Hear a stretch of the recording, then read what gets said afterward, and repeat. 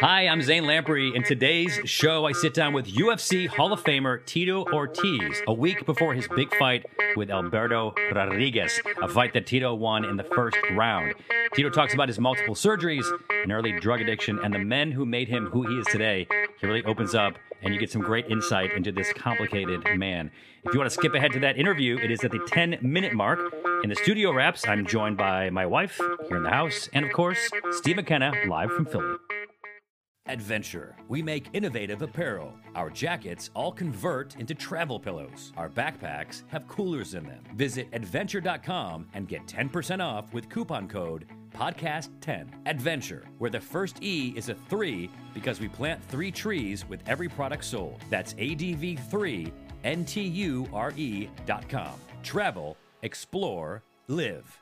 Adventure.com.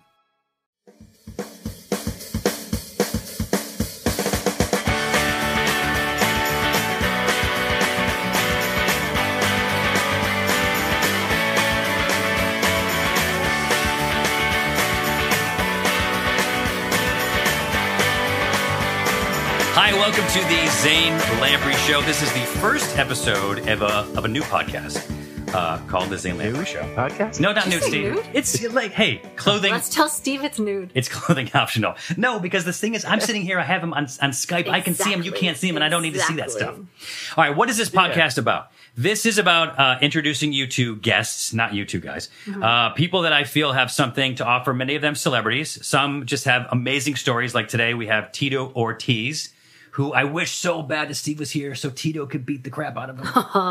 Like we could be like, Tito. Just one punch, Steve. Just one punch. Yeah, not Tito Vodka, Tito Ortiz.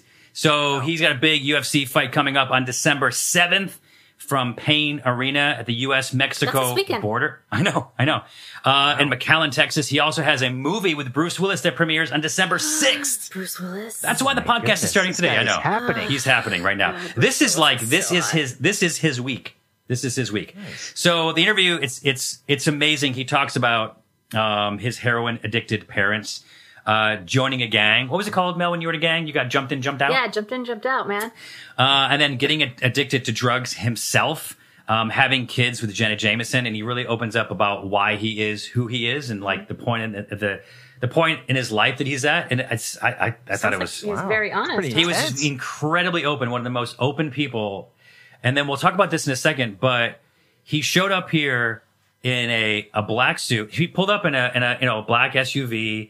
Like he had a driver. Yeah. The publicist gets out. He gets out. He's got a nice suit on. Publicist is male or female? Male. Classy dude. Male. I'm picturing your situation. Oh, okay, got it. So he comes in. I think he's wearing a white shirt, black suit, black pants, and a black MAGA hat. Okay. For a Mexican American, that just seems interesting to me. But we talked about it. Anyway. Representing. Yeah, thanks, Steve. And then we have, next week, we have the Kings of Pain, Adam and Rob, who intentionally get the most painful stings and bites on the planet. That is for their History Channel show, which is these guys. All like bites. Those guys are crazy. They're amazing. They're amazing. But like, could you just be like, can I just hit you?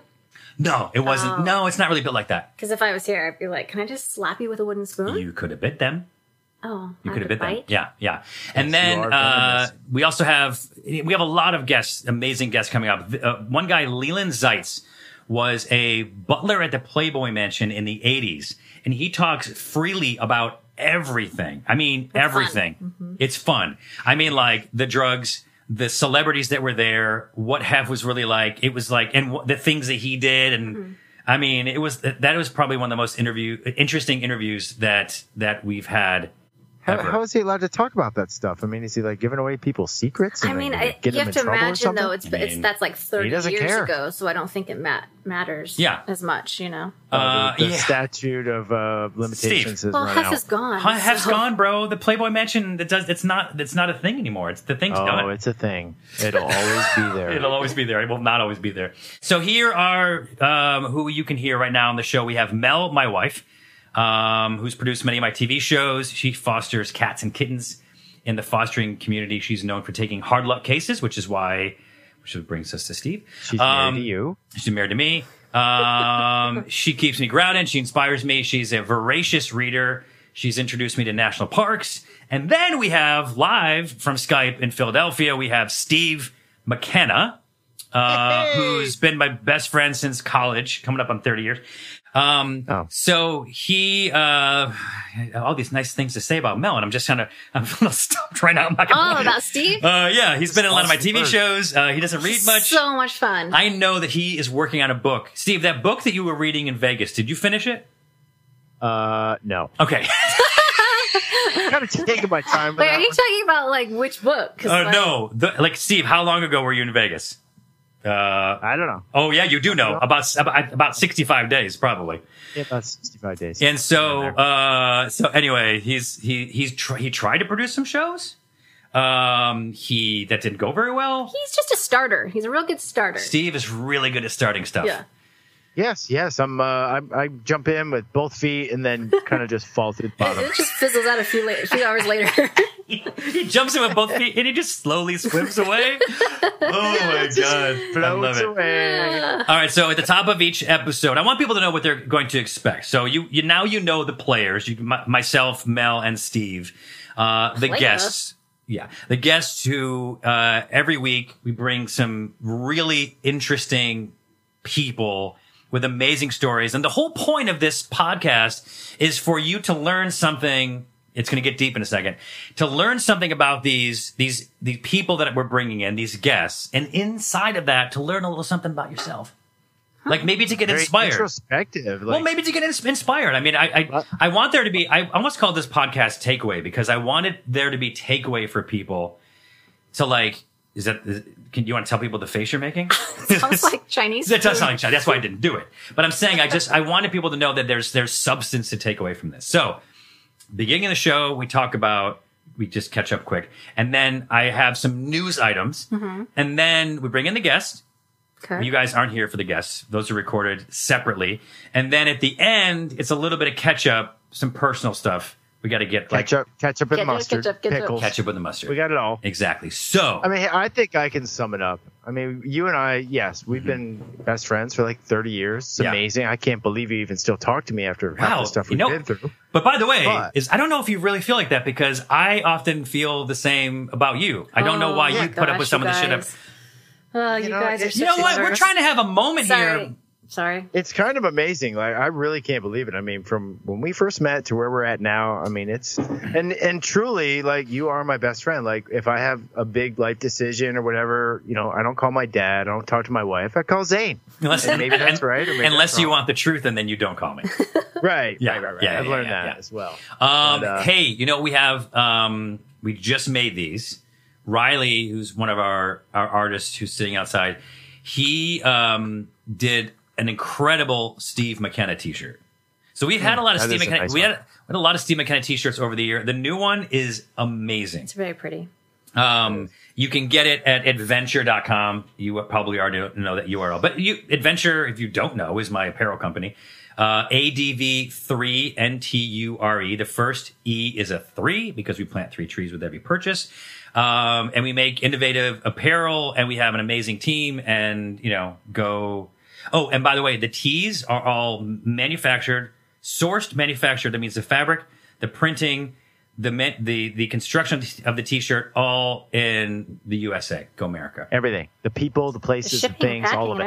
Everything. From like the raw materials to the end. So like it's, you know what's interesting about that? It's to keep a smaller like carbon footprint, environmental footprint. Yeah, so the t-shirts aren't coming from overseas and whatever. So the t-shirts are one of the things that the U.S. does really well, and so that's where we get them. All right, so listen, Ford is turning McDonald's coffee into headlights.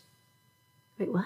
So there's like it's called chaff, and it's basically like, you know, when you make coffee, it's the stuff left over, but because McDonald's produces so much chaff, they're able to turn it into plastic. The plastic housing of for Ford cars, so that'll be made with coffee. Weird. That sounds pretty green. But right now they still use like other sources to make it, like soy, you know, to make plastic, and so now they're just using more plastic. Yeah, right. Use exactly. Coffee grinds for like gardening, you know, to plant things, or for mulch, or for it's for gardening, or for coffee. All right, let's get to our guest. So this is our sit down with Tito Ortiz. Again, he's got this big fight coming up and a movie. Make sure you watch both. This is our interview with Tito Ortiz. guest with the best on the Zane Lamprey Show. All right, so we have Tito Ortiz here, and you mentioned that you wanted to fight my dog, which it's like it's tough. Or do you not want to? I don't want to fight your dog. That dog is badass, man. He's too cute. Reminds me from was it Neverland? The Endless Story and Never Ending Story. Falcor. Yeah. Falcor. Yeah. I was like, we come rolling up in the car, and I was like, look at that dog. He's like a wolf. And he prances around. Dude, it's a badass dog, dude. Every person that has come in here like meets the dog, and everybody's like, oh my God, it's so amazing. And I'll walk around, and like one time when we didn't have all this hedges and this fence in front of the yard, he'd run back and forth, and he just kind of like trotted. And we had 3 cars pulled up to stop to watch. And they got out, and one was Oscar Nunez from The Office, remember? Yeah. And Nicole Richie and her boyfriend, Madden, the singer, whatever. Yep. And then another person. It's just like random.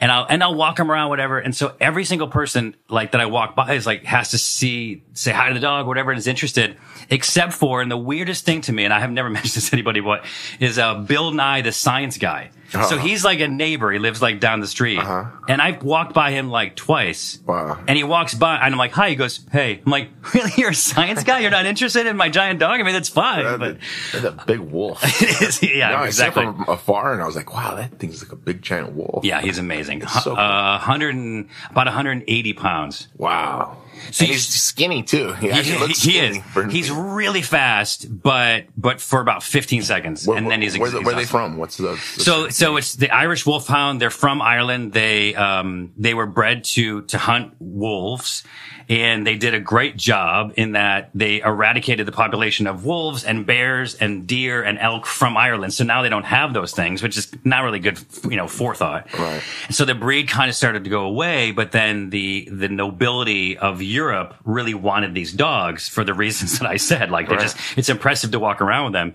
And so they brought the breed back. So the breed's been back for a few hundred years, but it was maybe extinct or almost extinct for like a period of time. I've never even seen that dog before. It's not an appropriate dog to have in California because they want the cold weather. So on a hot day, he just stays inside. But today it's raining outside, which is rare for us. He was just like, he's in his element. He wants to just get wet and run around. So very cool. So you have,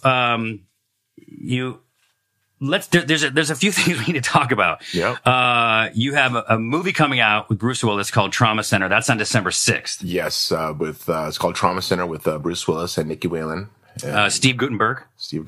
And you, so before I move on to the next question, the premiere, I guess, is not on December 6th. No, the premiere, I believe, will be on the week prior. Okay. Like the Monday. I'm not even 100% sure. And you're going to the premiere? I think so. If it's here in LA, and I'm here in LA, okay, I will. I'm supposed to be in Texas, in Hidalgo, actually McAllen, on the 3rd, which is a Tuesday, because I kind of want to get acclimated to the weather, right? And just so this is for the fight you have on the 7th. Correct. Got it. So if it's during that time, I will be in Texas. I will not be at the premiere. I think it's great for marketing as far as marketing both things. Yes. But how do you this is one of my questions for later on, but I'll ask it now. Like, how do you approach the fight differently now than you did 20 years ago? And how are you do you have to compartmentalize this? I couldn't think about both of those things at once. I don't. I really treat every single fight exactly the same.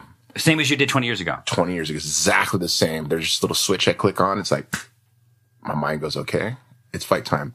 And this actually happened this last weekend. Uh-huh. I was sitting at dinner and with my kids and my girlfriend, and I was sitting there, and all of a sudden I felt the rush through my body. Uh-huh. And the emotion hit me, and I was like, I got a little teary-eyed because I'm an emotional guy. And I was like, the fight's here. I'm 2 weeks away. I'm like, okay, now that's when I know I'm ready. Yeah. Because my body reacts like that way. My mind is already made it a normalcy to react that way and have that thought and have that feeling and have that motivation. Because I've been going, like I say, for 17 weeks. This is the longest camp I've had in my career. My last fight was my longest camp of my career of 18 weeks. This one will be 20 weeks. And camp is here in LA? Yeah, it's actually in Orange County. Okay. In Huntington Beach and Costa Mesa. And how many days are you on and off? I'm doing 6 days a week. I'll take 1 day off. Is this an off day? No, today is off day because of PR. Got it. Okay. But it's a half day. I mean, tonight I'll do boxing and weights. Okay. And I just do high reps, 20 reps, 3 sets, 4 different workouts. For how long? It's about an hour workout. Does it equate to kind of like a CrossFit workout? Is it high intensity or? High intensity, but not like CrossFit, because CrossFit kind of burns the ligaments and joints a little more. You put in high weight and high pressure and high impact. I kind of keep away from the high impact. This is more just for range of motion. Yeah. For endurance and strength for the muscle. I want to do the deep muscle tissues instead of the outer muscle tissues where you get the bulky effect of looking like you're muscular, like a bodybuilder. Right. I want to be muscular like a swimmer. Got it. Yeah. Or, because this is an endurance situation, unless you can get it done in the first round. But that's my idea. That's what I want to do. And that's why I want to push myself so I can warm up really good for the first round. The first round is, I want to see if he could survive. It's going to be survival for him. And for me, it's, fire. Kill. I mean, that's the attitude. How old is he? He is 42 years old. He's 2 years younger than me. Okay. Yeah. I'm 44 years young. I feel great at 44. I feel better now than I did when I was 30. Why? No more injuries. I had surgery. I had T3, T2, T1, C7 disc replacement, C6, C7 fuse, C6, C5 fuse, C5. So these are all C4, These are all neck things. Yeah, I had lower back in 2009. I did L45 S1 fused, but really? Yeah. So my wife just had L45 fused. Yes. The cage. Is that what you had? No, I had the bolts. They bolted it down. Right. They put an artificial bone in between the 2 vertebrae, and then they put a protein in there, and they put 2 bolts on L4, and they put a plate, and they put 2 bolts into L5, and then they put a little small pole that went from S1 to L6. So. And then what was the recovery time? Recovery time was 3 months, and I fought 6 months later. After surgery. Wow. I think it's a psychological thing also, that it just, sure. If your mind kind of limits you, you're going to be limited to that, only to that. But if you're willing to step outside the comfort box, anything's possible. So you're like, are you still sparring? You spar up until the day? I'll spar, next week will be my last sparring session on a Friday. So I spar, and it's hard? Yeah. It's like, you guys are going at it. Yeah, I have 3 guys in on me. There's a new guy in every minute and a half. So they're rotating. They're rotating. So they're all fresh. Yeah, they're all fresh. Got it. Does your wrestling background, so you started wrestling when you were like a sophomore in high school? Yeah, freshman, in my freshman year. Okay. Yes. Okay. And so are you still working off of that core, like as a wrestler? So do you want to get in and grapple where some people want to like trade punches? Just lately, the last couple of years, after I fought Chael Sonnen and I choked Chael Sonnen in the first round, that was kind of a wrestling match. He's a wrestler also. Then I fought Chuck Liddell last year, and I wanted to make it a striking game. And I finally learned how to bob and weave my head a little bit. And I guess you could say 22 years ago, I probably should have started doing that a long time ago, but I've always had a wrestling game of being on top. And I think that's what's kept my career so long. The longevity of not taking a beating. I've been a guy that's been on top and been in a dominant position. But last year I was like, you know what? Let's have some fun. Let's move my head a little bit. So I started learning to move my head and slipping punches and punching back. And, I would like to do the same thing for this fight on December 7th is, finish him on my feet. Alberto Del Rio's a wrestler. So, and he was with WWE for a while up until about 2 years ago. Correct. And he has a belt from that. Yes, he has the heavyweight championship belt. And so if you win this fight, I'll take that belt. You take that belt. So I put on the line. So I'm a former UFC light heavyweight champion. I defended my world title 5 times.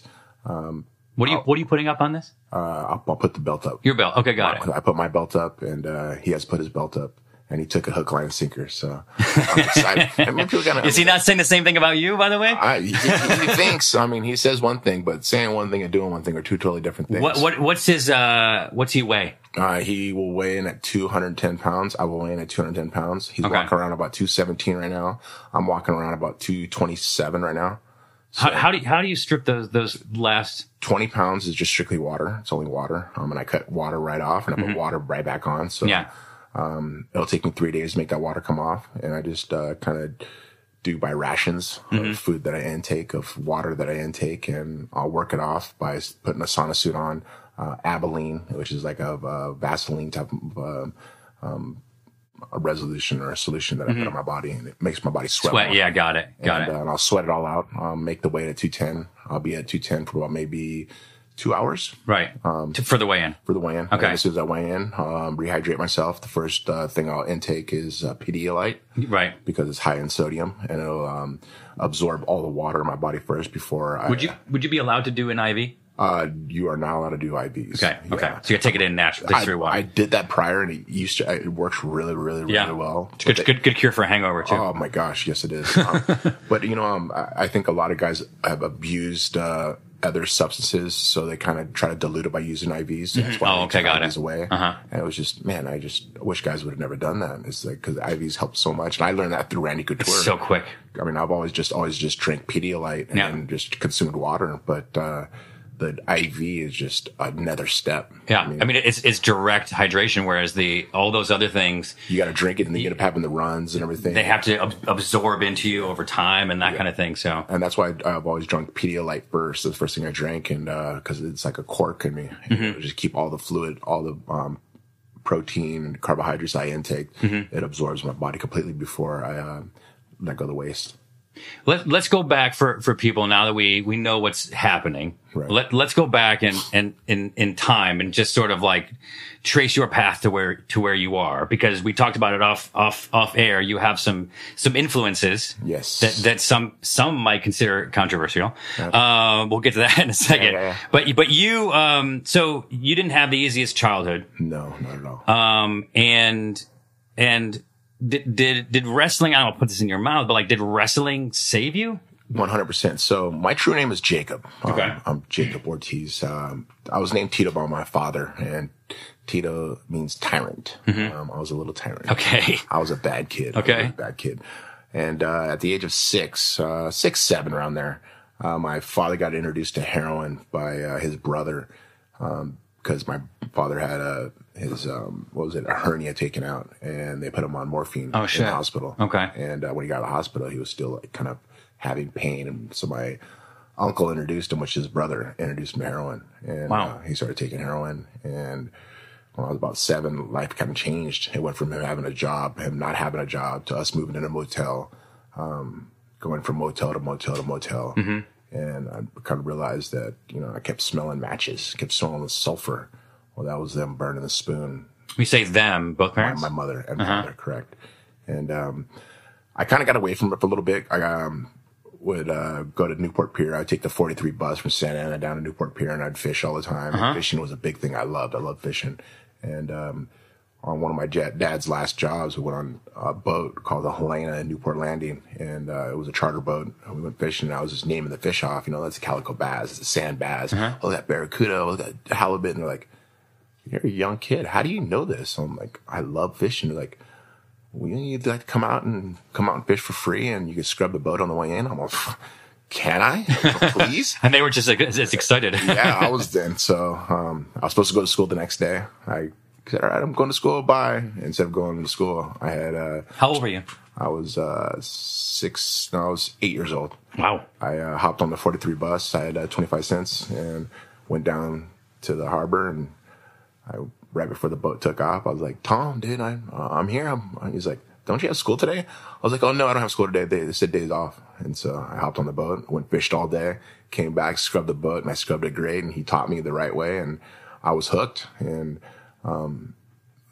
in and out of school doing that. I mean, I would show up to school a couple of days a week and do that the other days of the week or the weekends. Oh, and your parents didn't care because they had their mind someplace else. Yeah. And I from that, I got to a point where, I had to be home some of the times, and there was gangs in my area. F Troop was a gang in Santa Ana that I was up hanging out with, and then I became a member.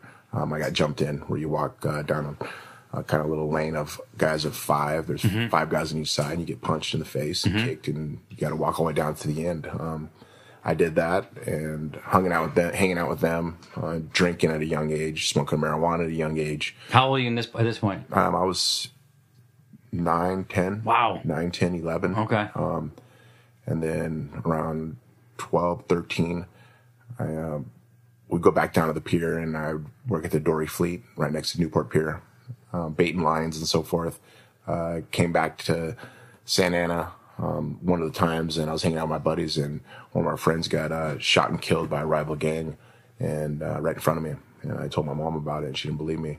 And as we drove by, he was getting carried away in a body bag. Wow. And she came to a realization that, when I get my son out of this, if I don't get my son out of this, he's going to be next. And she told my father, either you get sober or I'm taking our son.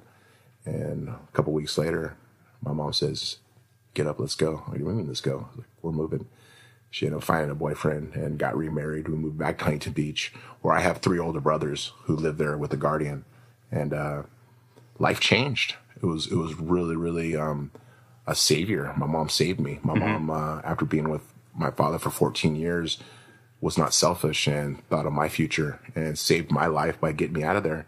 I found wrestling when I was a freshman in high school. Of course, being a huge fan of WWE, watching Hulk Hogan and say your prayers, take your vitamins. I mean, I loved it. I really walked in the wrestling room at Huntington High and was looking around and like, I seen mats, but I was like, where's the ring? Oh, right. And they were like, what do you mean ring? Like the WWF, the ring. They're like, no, dude, this is collegiate wrestling. This is high school and college and Olympic wrestling. Yeah. I was like, all right.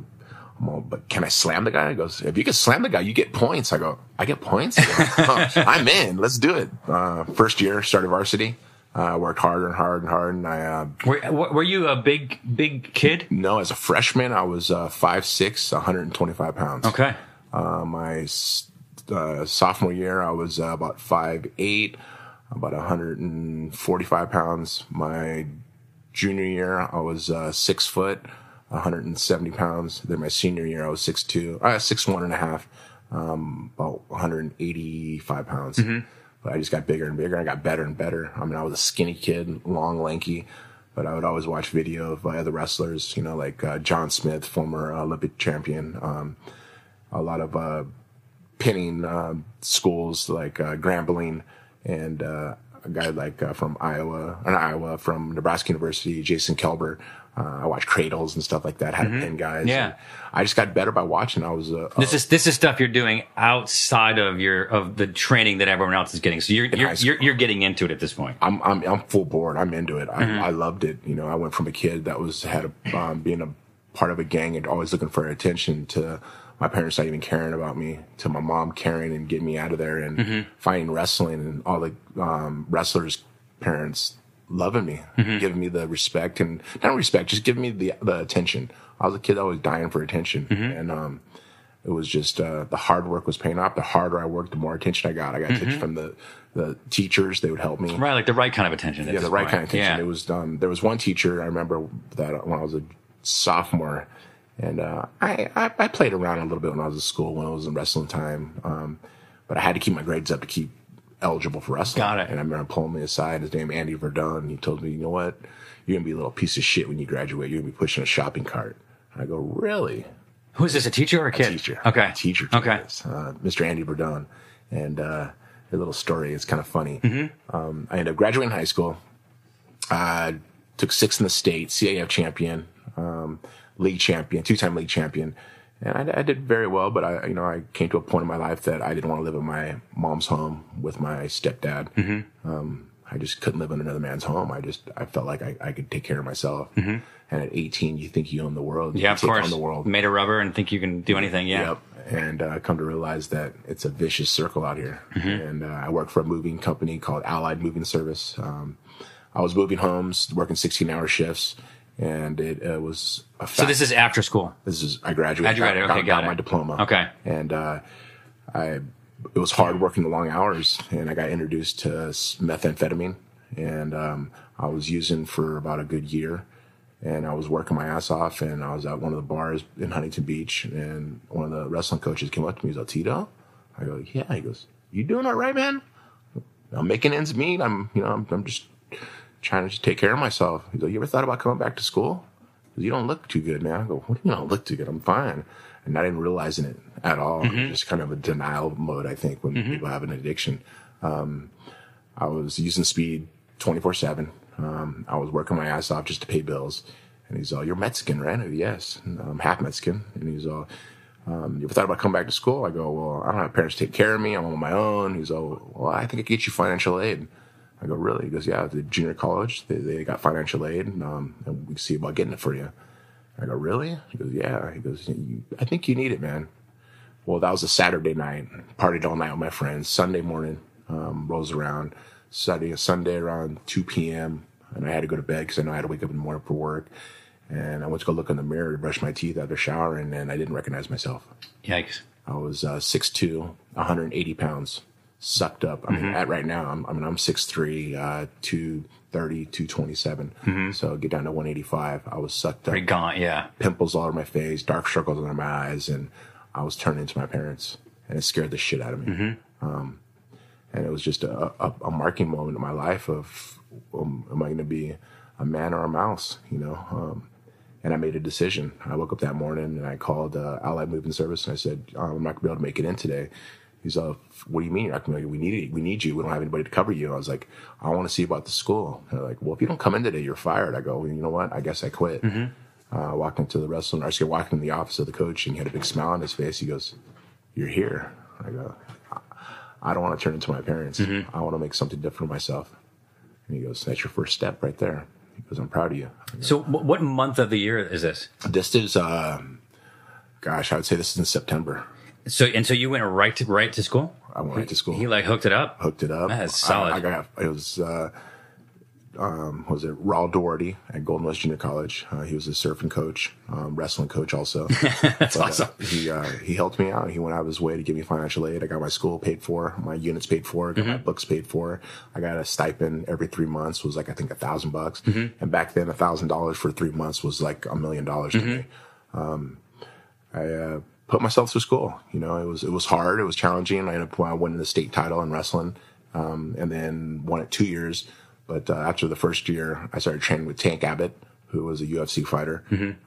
Just wrestling with him, only wrestling. And I did jiu-jitsu a little bit too. But UFC 13, May 30th, 1997, I got my first try. How old were you at this point? I was 22 years old. So college was done?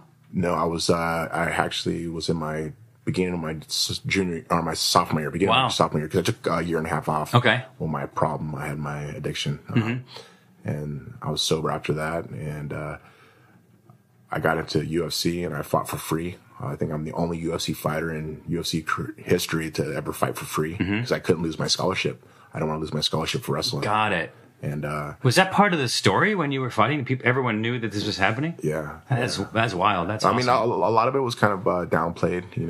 At the time, UFC was bought by the Tito brothers, and Dana White was the president, and me and him didn't see eye to eye because I was fighting for the same thing he was fighting for when he was my manager, and he didn't like that at all. So he kind of downplayed me a lot. Got it. And it was because he wasn't going to make money off of you fighting? Well, he was making money off me fighting, but he didn't want to give me the money that I was deserved. Okay. But I mean, there's a totally different story on that. But once again, when I got into fighting, and I was always that kid that was dying for attention. And after I fought, people were asking for my autograph. I was like, wow, this is a dream. Like a dream that has a kid that is truly happening. I thought it was going to be in WWF that I was be doing this, but it was in UFC. I came back home to one of the bars I normally go to, and my buddy's like, hey, let's go to this nightclub. Went to the nightclub, and we're standing in line, and one of the security looks down and was like, Tito Ortiz? I'm like, yeah. He's like, come up here, man. You don't wait in line. Who's you with? I'm like, it's 3 of my buddies. So come on in. I came in. I was like, wow, this is cool. Never had this happen before. Went to the bar to order a drink. Guy goes, hey, that's Tito Ortiz. Drinks on me, dude. Don't worry about it. I was like, wow, this is fine. That's amazing. And it was once again that kid who was dying for attention. He was finally getting attention. And I felt like the harder I worked, the more attention I got, and the more things I earned from it. And became the world champion a year and a half later. And it was just, it was crazy. I got my AA degree at Golden West Junior College. Then I went to Cal State Bakersfield, and I tried to get my bachelor's degree. I finished a year there. At the end of my wrestling season, I got injured right before the season was over. And the coach never called and kind of seeing how I was. He was always an asshole to me prior. And I said, you know what? I'm not going to stay here and get abused by this guy, or I'm going to try this UFC thing out. So I made a decision, and I packed my bags, and I put my bag on his desk. I said, you know what? I'm going to be the bigger man. I'm walking away. I go, if this had been a year ago, I'd be kicking your ass right now, but I'll be the bigger man. I'm going to walk away. Walk into the wrestling room to all the guys. Guys, thank you so much for the year. I appreciate it. Assistant coaches, Daryl Pope, I appreciate what you've done for me. Thank you very much. And I walked out. I moved down to Huntington Beach, and they kind of know what's happening. I mean, they're following your other career at this point. Yeah. And well, they seen the abuse that the coach was. He wasn't just towards me; it was to other wrestlers in the room too. There was a guy, David Afoe, who was one of my best friends, had a bad stuttering problem, and the coach would make fun of him, be like seriously, I'm like, how can you be a coach and do that? I would stand up for my friend, and it was just one of those things. I ended up leaving. I came back down to Huntington Beach. Got an apartment. I would train during the day, and then at nighttime I worked at Spanky's XXX, which is an adult novelty store. Okay. So I sold schmut. I was making $15 an hour plus 15% commission, and I was making some decent money. But I was training really hard. I fought Jerry Bolander. So you're, how long are you fighting until you were making enough money to commit to it? My first fight back, I made $7,500. First fight back after college? After college. Got it. Okay. Yeah, okay. After college. Got it. And I made $7,500, and I was working. So I was doing both. So that was pretty decent money for me back then. $7,500. I was like, this is great. Then my next fight, I made, $25,000. So Got it. All of a sudden it became a little bit more money. Yep. And then I fought for the world title against Frank Shamrock. And I made another $25,000. I would have made an extra $25,000 if I would have won. And I lost to him. And I went back to work that day. Barely lost. I barely lost. He said it was like a rope-a-dope game. I whooped his ass for 4 rounds. Right. Actually 3.5 rounds. And he got me at the end of the 4th round.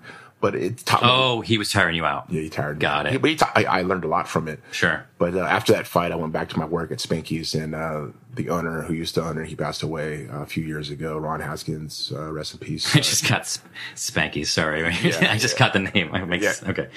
And he pulled me in his office and he said, "Tito, I don't think this job's for you." I go, "What do you mean, man? I'm making good money. I'm just paying for my apartment, paying for myself. I need this job. I do extra hours for you. I always show up. I'm never late." And he's like, "Just calm down. I go, "No, but I really need this job. I need the money to take care of myself." He's all, "What I'm going to do, I'm going to do something better for you." He's all, "How about we sponsor you? You put Spanky's XXX on your shorts, and I'll pay for your apartment. I'll pay for your food. I'll pay for your cell phone. And you just need to train full time." Because I watched your fight, and you should have won that. If you weren't working here, I think you would have won that.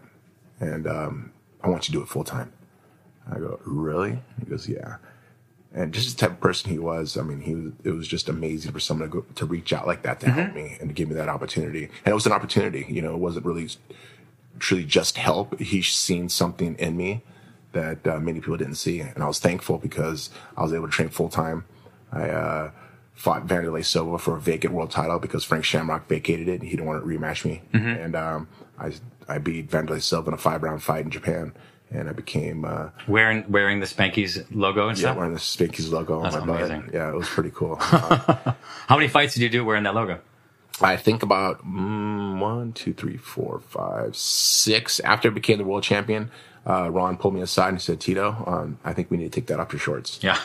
And he was looking out for my best interests. Yeah. It was an honorable man. It just shows that what type of person he was. He's seen someone to help, and he helped me, and I'm very thankful for that man. I say he passed away a long time ago, and I'm thankful because he helped. He made my dream come true. You have a lot of these father figures coming in and helping where they see that you're not getting guidance from your dad. Yeah, you know my father was never there. From about 13, I never had a father. Even prior to that, he really wasn't there. He was always high. And I remember when mom and dad first separated, I went to the movies and went to go watch Bloodsport, the movie when it first came out. And I remember watching it, and I was like, a part came, I was like, "Oh, Dad, you see that?" And then he's like nodding out in the chair next to me, and it was just, I'll never forget that. Yeah. That was shit, man. That's 30 years ago. And you can't forget things like that at a young age. And me having 3 boys, I would never want them to ever visualize something like that at all. but being present and being a responsible parent, or a father in general, or mother, it's important to your kids. I think the kids weren't asked to be brought on this earth, but if you bring them in on this earth, it's a full-time job. It's not something you can hand a cell phone to or an iPad to and say, oh, here, take care of your time now. Yeah. My kids, my twin boys, Jesse and Journey, who are 10 years old, they don't have cell phones. They don't have iPads. They have an Xbox, but they only get to earn Xbox. They haven't played Xbox now for the last 2 months because they messed up some little times in their school, where they don't follow through on homework, or they won't follow through on tests, or they get lower grades. You're being the parent that you wish that you had. Exactly. So, it's one of those things, we have those discussions like where you turn a negative into a positive. Yes. And you either do or you don't, right? 100%. So you have a choice. You have many crossroads, many during a day, many in your life, whatever, but like when you get to make a decision based on your past experiences, and so you're choosing to do things differently than they were done to you, which, makes sense. I mean, it's just one of the things I learned it when I was in college. I had child development was one of my courses that I took, and I learned the development of a child's mind to a adult. I mean, it's just separate stages that I've been able to be there for my kids. From birth until 6 is that loving and affection feeling that kids need. From 6 to 11, it's always the rebellion side where they want to try to press the envelope and try to see what they can get away with and what they can and cannot get away with. From 11 to 18 is the extra rebellion where they kind of feel like they know everything and this is the way it should be. With my twins, I haven't got an opportunity to get that yet because they're only 10, but we're kind of nipping it in the butt right now. A month ago, both of them got a D in one of their subjects. And in the same subject? In the same subject. Yes, in the same subject. Okay. And I warned them, and this was 2 weeks before Halloween, 3 weeks before Halloween. I warned them. I said, you guys don't get your grade up. I go, I'm shaving your heads. They're like, what? And because kids loves their hair. I'm like, what? I'm serious, guys. You guys need to get your grades up. Journey, you got to stop being lazy. You need to follow through on your stuff. They're like, yeah, Dad. Yeah. And that's always here. Yeah. Okay. Are you paying attention to me? Yeah. Okay. Halloween comes around, and they're all about Halloween, and they love Halloween. It's their favorite holiday of the year, even more than Christmas, which is crazy for a kid, but they just like to be scared. Halloween was over, and pull up the internet. Thank God now in school, you can pull up the internet and see what the grades are. He got an F in one of them, a D in another one, and the grade dropped all the way down to almost an F. The other one had almost a D, or he had a D. I said, guys, what'd I tell you? They're like, we know, Dad, but we'll own up to it. You can shave our heads. It's okay. It's that okay to you? I was like, all right, okay. Well, here's even better. There's a reverse mohawk. Yeah. There's a Caesar's haircut. Oh, shit. I'm leaving your guys' hair like that, and you guys are going to school like that. Oh, and this is a Friday night. That is so well played. And so rough. They started crying, like, no, Dad, we can't go to school like this. Our teachers won't let us. I go, no, I'll call the principal. He'll be okay with it.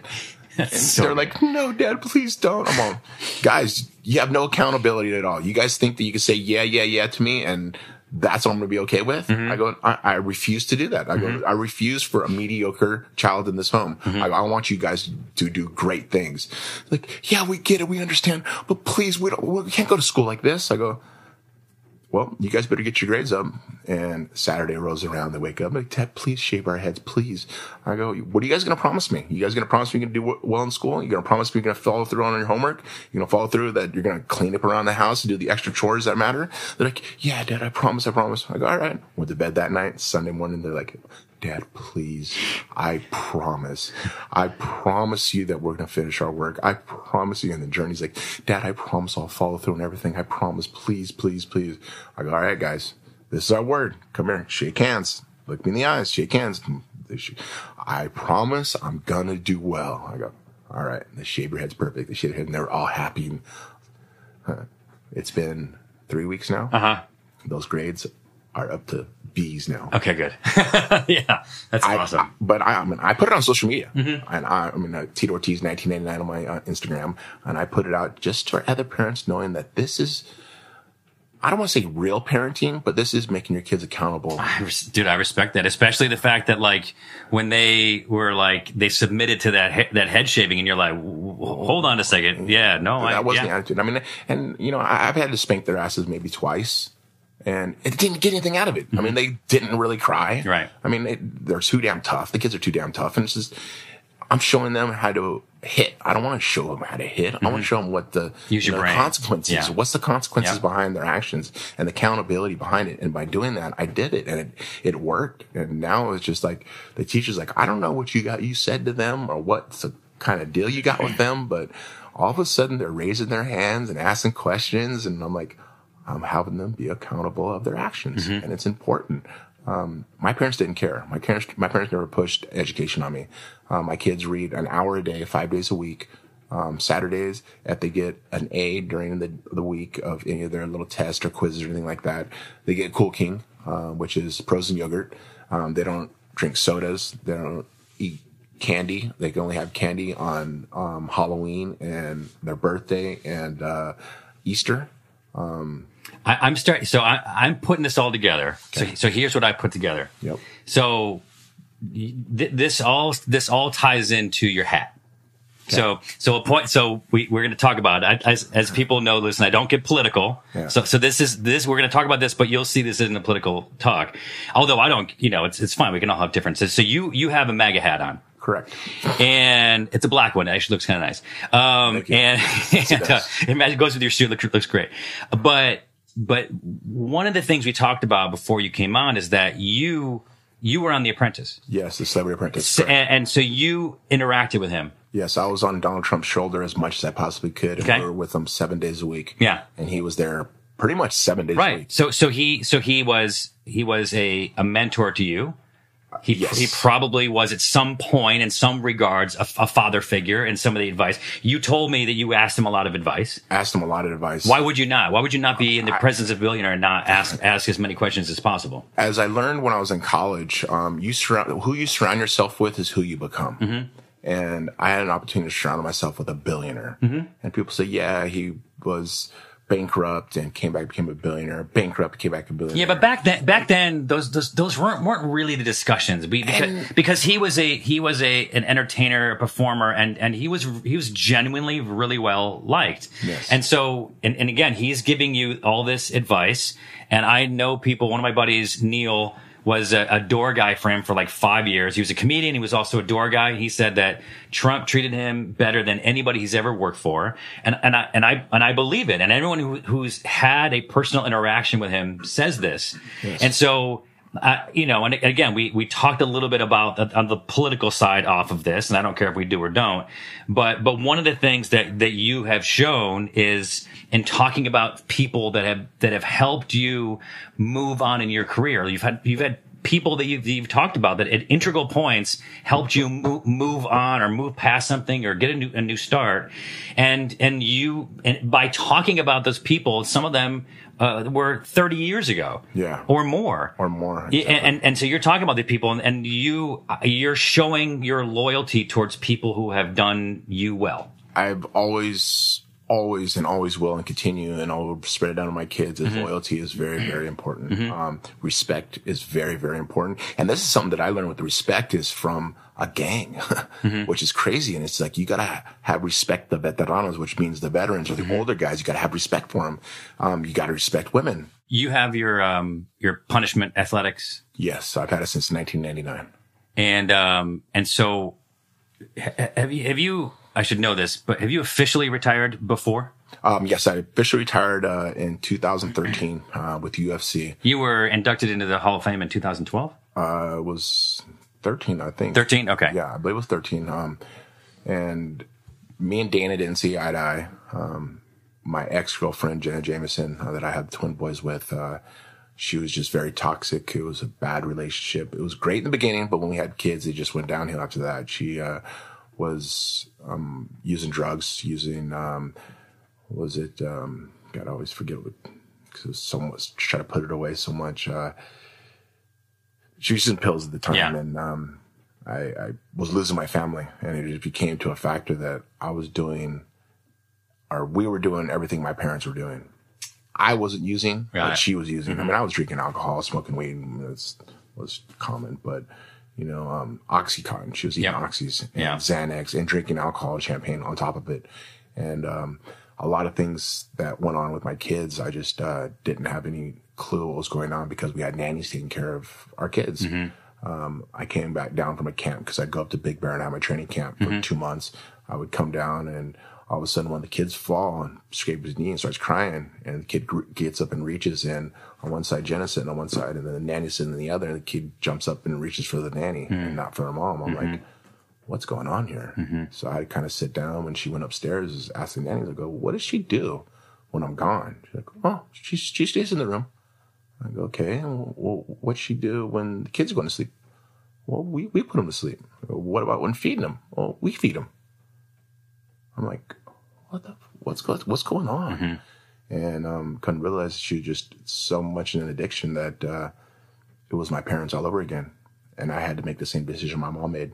And it was hard. I mean, I talk about love. I loved her like no one I've ever loved before. I mean, I went through so much trauma, so much just toxicity that was just I wouldn't want to give it on my worst enemy. But I lived through it, and it made my skin thicker. It made me a stronger person, a stronger man. And when I walked away from her and I got full custody of my children, my life changed. And I remember that day when I called my attorney and I told her, and she's like, I go, this is the hardest thing. I don't know if I can get through. She's like, Tito, I promise you a year from now, you're going to be thanking me.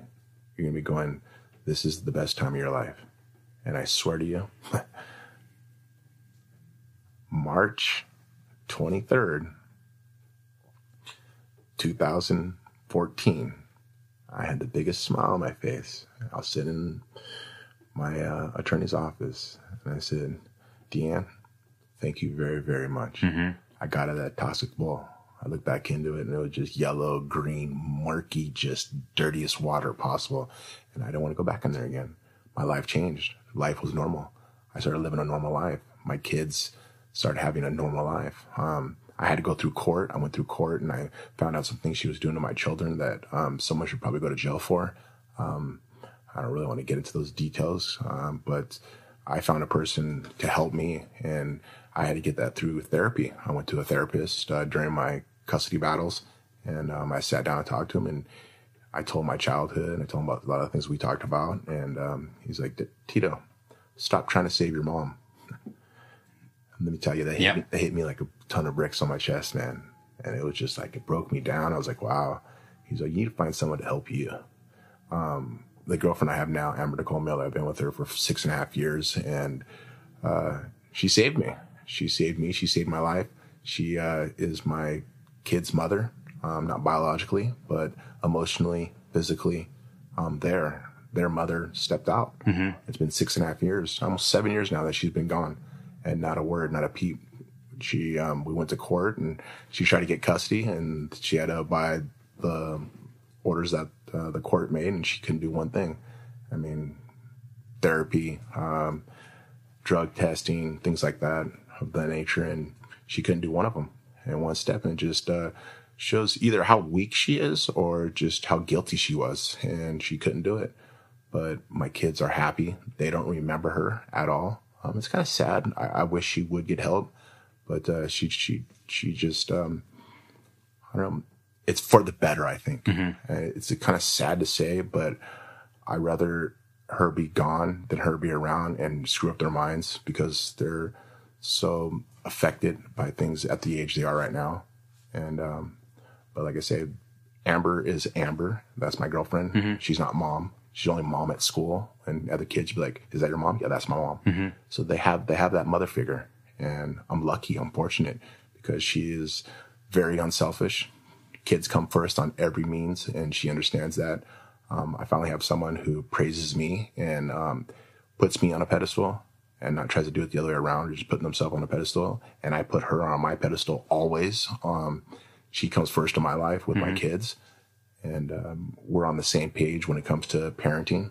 You know, it's not like we coddle our kids at all. Zero. There's no coddling in our home unless it's I love you and movie time, or, you know, proud of the homework they turn in or the work they're doing, or even just clean up around the house. I mean, there's times every single day I tell my kids I love them. Mm-hmm. Every single day I tell my kids that I'm proud of them. You know, these are the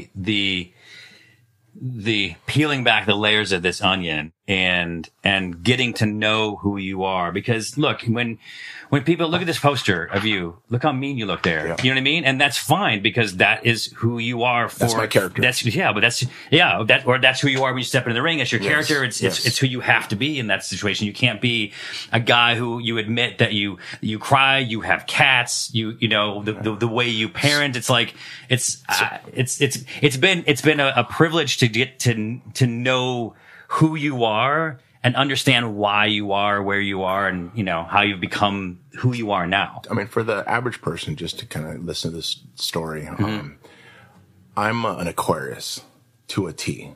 If anybody. And what is that?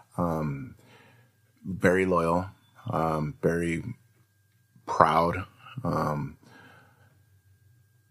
takes care of his people around him like they're his own. Very respectful, loyal, to the bone, and caring. I'm a very caring person. I protect. I'm a protector, and I can't say loving enough because I'm not a fighter. I'm an entertainer. Fighting is just something that I'm good at, and I'm lucky. I'm fortunate because of it. On my mother's side, my grandfather, Herman Johnson, who passed away when I was 13 years old when I first started wrestling, he told me this wrestling thing. He goes, Tito, this wrestling thing's going to be very good for you. I go, what do you mean, Grandpa? So I think you're going to go very far. How old were you? I was 13 years old. It was, I remember this conversation to the day. It was Thanksgiving Day. He passed away about 2 weeks later. And I remember carrying his casket and just crying. But there's always been this person over my shoulder, always this person watching over me, and I think it's him. And he was a priest of Pacific Palisades in Hawaii during World War II, helped a lot of the soldiers who got bombed back to medical ward and so forth. But I think he's a person that's looking over me. My mom's saying, Grandpa always said when he passed away, he's going to look over us, and I think Grandpa's been looking over you.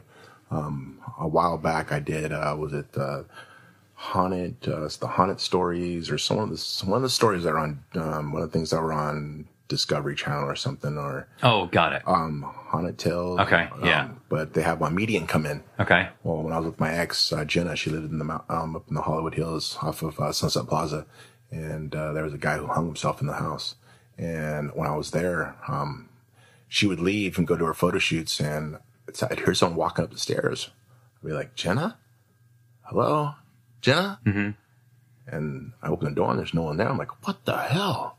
I sit down. I was like, I pulled a gun, put a 38 out, and I was like, fucking someone's coming fucking home. I'm putting a bullet in them. I'm scared the shit out of me. And then I'd hear it again. I walk up and I'm like walking to the door with a gun. I'm like, oh, if someone's in this home, you better not be, I'm going to put a hole in you. Yeah. And it happened a few times. And then there was another time I was sitting in the living room, and to the left of me, there was the kitchen, and I could see someone like a shadow watching me. And I go to look and it wouldn't be there. And I'd be like, what the hell is going on right now? Well, the medium came and she went through the house. She was like, wow, this house is really strong.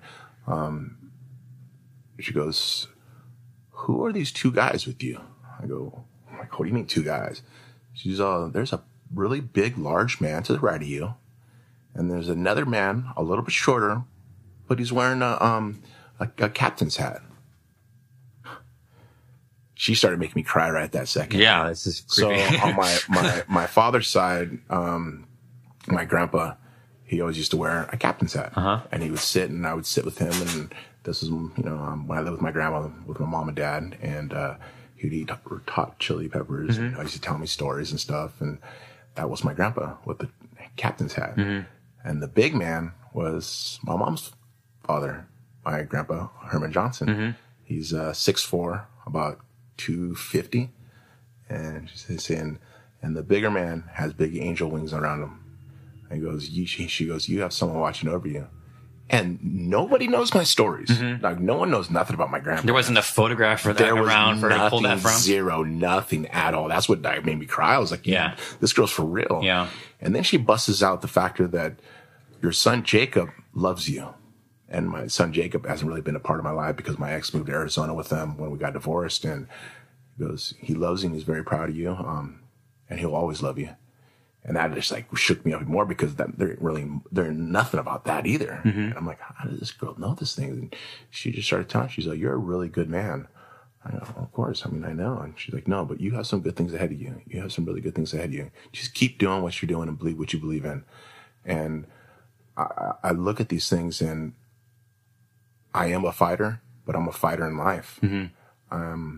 What's after? So is this your last fight? No, I'll have one more after this. Okay. I want to make the best of now. I'm 44 years young. And why I say young, because I feel better now than I did when I was in my 30s, mm-hmm. just because I have nothing toxic around me. Mm-hmm. My injuries are gone. I've had surgeries that That's fucking wild, by the way. Those surgeries are, like I said, that's just impressive. And the fact that you're saying psychological, like, I get it.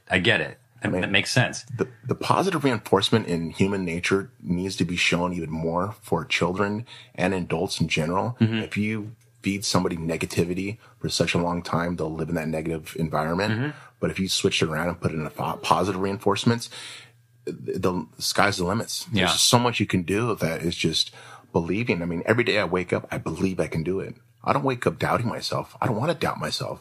My kids, the same thing. I tell them, I'm like, this is possible, guys. You can do this. I know you can do this. I don't say, oh, you're not going to do it. Prove me wrong. No, I don't want to prove me wrong. Mm-hmm. I go, boys, you can do this. I want you to prove me right. Show me you can do it. Mm-hmm. And it helps. It helps a lot. I mean, it's funny because when I was in college and the classes I took, I didn't realize I was taking them for my life in general, and it helped. Sure. Taking psychology 101, it helped so much. Mm-hmm. Taking speech classes. I mean, I didn't know I was going to speak in front of millions on pay-per-view and so forth for my fights, but that helped. Taking child development for my children. I didn't know I was going to have kids, but it helped because I'll be able to, I came back and I taught wrestling for amateur and for high school for collegiate wrestling. Mm-hmm. I mean, being a role model towards kids, it's hard because I don't want to be a role model. I want somebody to model my life because I've made so many mistakes. But I've learned something through those mistakes and not making those mistakes happen twice. I think more of an inspiration in people's lives because I want people to be inspired by the inspirational things that I've done in my life. Mm-hmm.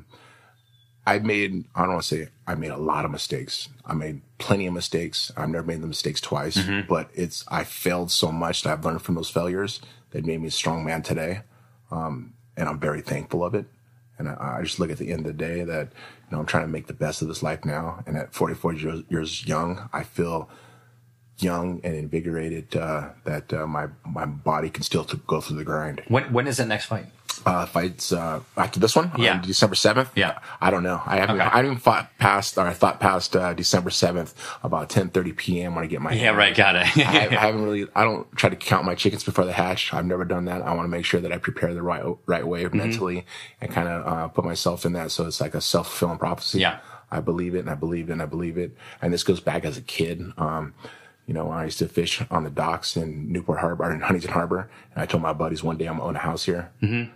And they laughed at me. Mm-hmm. 2009. That's awesome. I mean, sometimes that's the best. I bought my house in Huntington Harbor, and I remember I had my boat, and we're leaving my harbor, and the same dock we're at, and I'm with the same friend, Dave Cottle, and he goes, Tito, remember that one night that we were fishing out here, and it was like 4 a.m, and you said you're going to buy a house here?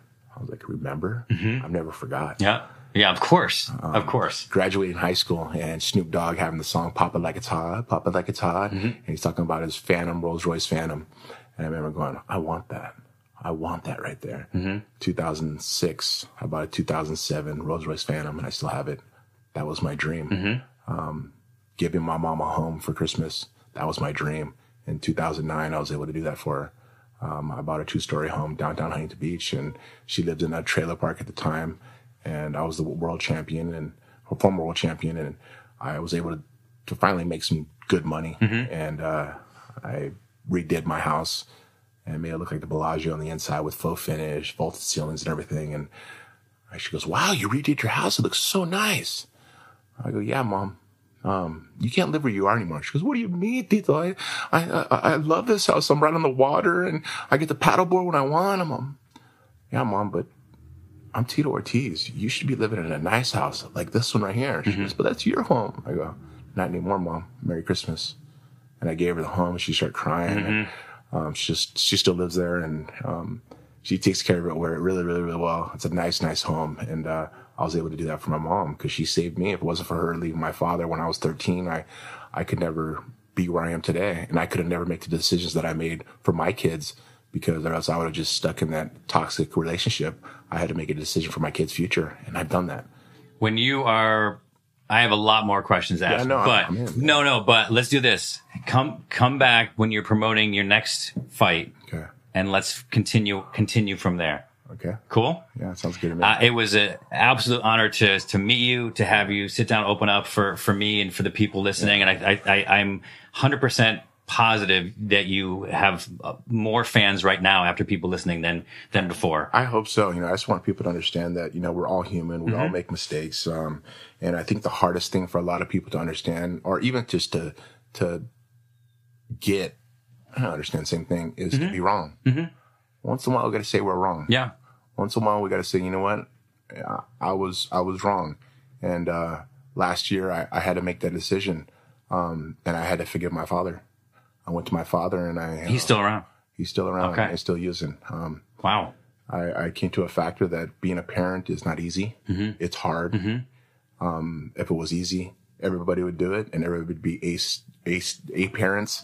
But it's super hard. And I had to go to him and I went to his house and I sat in front of his house for about 30 minutes debating back and forth to myself of going and knocking on the door. And I said, you know what, be a man of your word. And I got up and I got out of the car and knocked on the door. And he's like, Tito, I thought you forgot about me. I'm like, no, Dad, I had to kind of learn and understand what it is to be a father. And I understand now. It's not easy. It's very hard. And I forgive you and I love you. And for the first time in 30 years, I heard my father say, I love you too, son. Damn. I'm proud of you. Yeah. And it was just like, it was a big weight off my shoulders, but I had to come to a reality in my life of knowing that people make mistakes and sometimes they can't accept being wrong. But I think it's human to accept to be wrong sometimes. Not even sometimes, all the time when you're wrong, and just accept what you've done and man up to it or woman up to it or just adult up to it and say, what I did was wrong. And he actually kind of said, not kind of, he did. He said, I apologize for what I put you through. And that's all I wanted to hear. Closure. Yeah. And it helped. I'm not on a talking basis with him at all, any means, but it was closure for me and it helped me. But like I say, I think a lot of people, they rather fight and battle and use hate and use the victim card instead of saying they're wrong. And I rather say I'm wrong and work towards the positive reinforcement of it instead of the negative reinforcement saying, well, I'm like this because my parents are like that.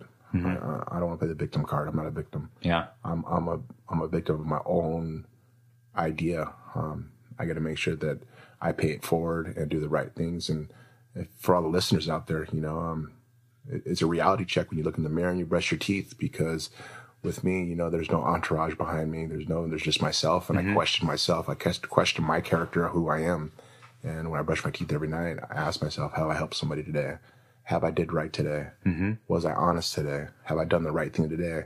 And at 44 years old, or 44 years young, I don't step on anyone to get ahead. I always try to do the right thing. I'm willing to fail, but I'm willing to learn off those failures. And I just try to be a real person. It's hard. This life is not easy. And any parents out there, you got to understand, don't set your kids up for failure. Set your kids up for success and set the limits as high as possible. Don't be satisfied for mediocre life. Try to excel for the best. And you're a prime example of the only person that's going to stop you from realizing your dreams is you. 100%. People blame other people. Yes. But really, it's you. You're the one. And Bodhi's over there giving you a kiss right now. Big man. All right. Yes. Kick some ass. Yes. Congrats on the movie. And I will see you soon. Yes. Thank you, sir. I appreciate it very much. Awesome. Thank you so much. Steve, are you going to go watch the movie?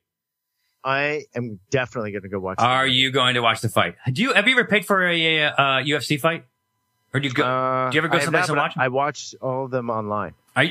Be honest, were you aware of this fight before you heard about it here? Absolutely, I can't wait. I mean, I'm hooked on that. I fall asleep watching all the fights in bed. Are you honestly? Are you acting? You knew that he was coming up. He's fighting. I'm kind of hooked on watching these things. I don't know what it is. If I get all tensed up, it's hard to fall asleep after I watch some of these fights. They're so intense. It's amazing. Tito is 44 years old. He has said that he has spent over $1 million on his body. He's had multiple back surgeries, neck surgeries. It's to me, It's amazing that he's like basically our age, Steve, and he's like in the ring and like going at it. Like, you know, you go in with the intensity that you're going to kill somebody. Otherwise, you'll lose, right? Yeah, I mean, it's an all-out brawl. Amazing. So whatever you can do to get the other guy to submit. It's intense, dude. All right. We'll talk about it next week. Steve, I know you got to go, so split. We'll talk to you soon. Love you, brother. All right. Thanks. Bye, Steve. I love you. Night. Mel, guys. Night, brother. Go Tito.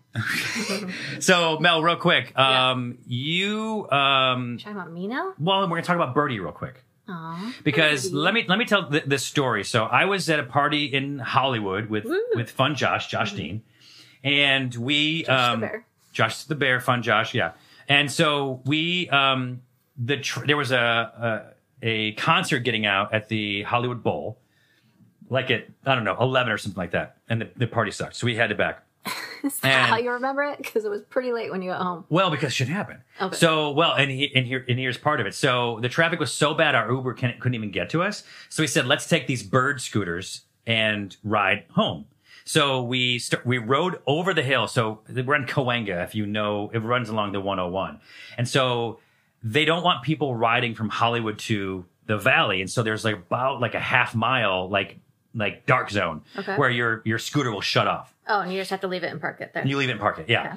And then we were just going to walk to the next one, and then we knew that would be the deal. We knew we would find them, the other from idiots that did the same thing coming into Hollywood.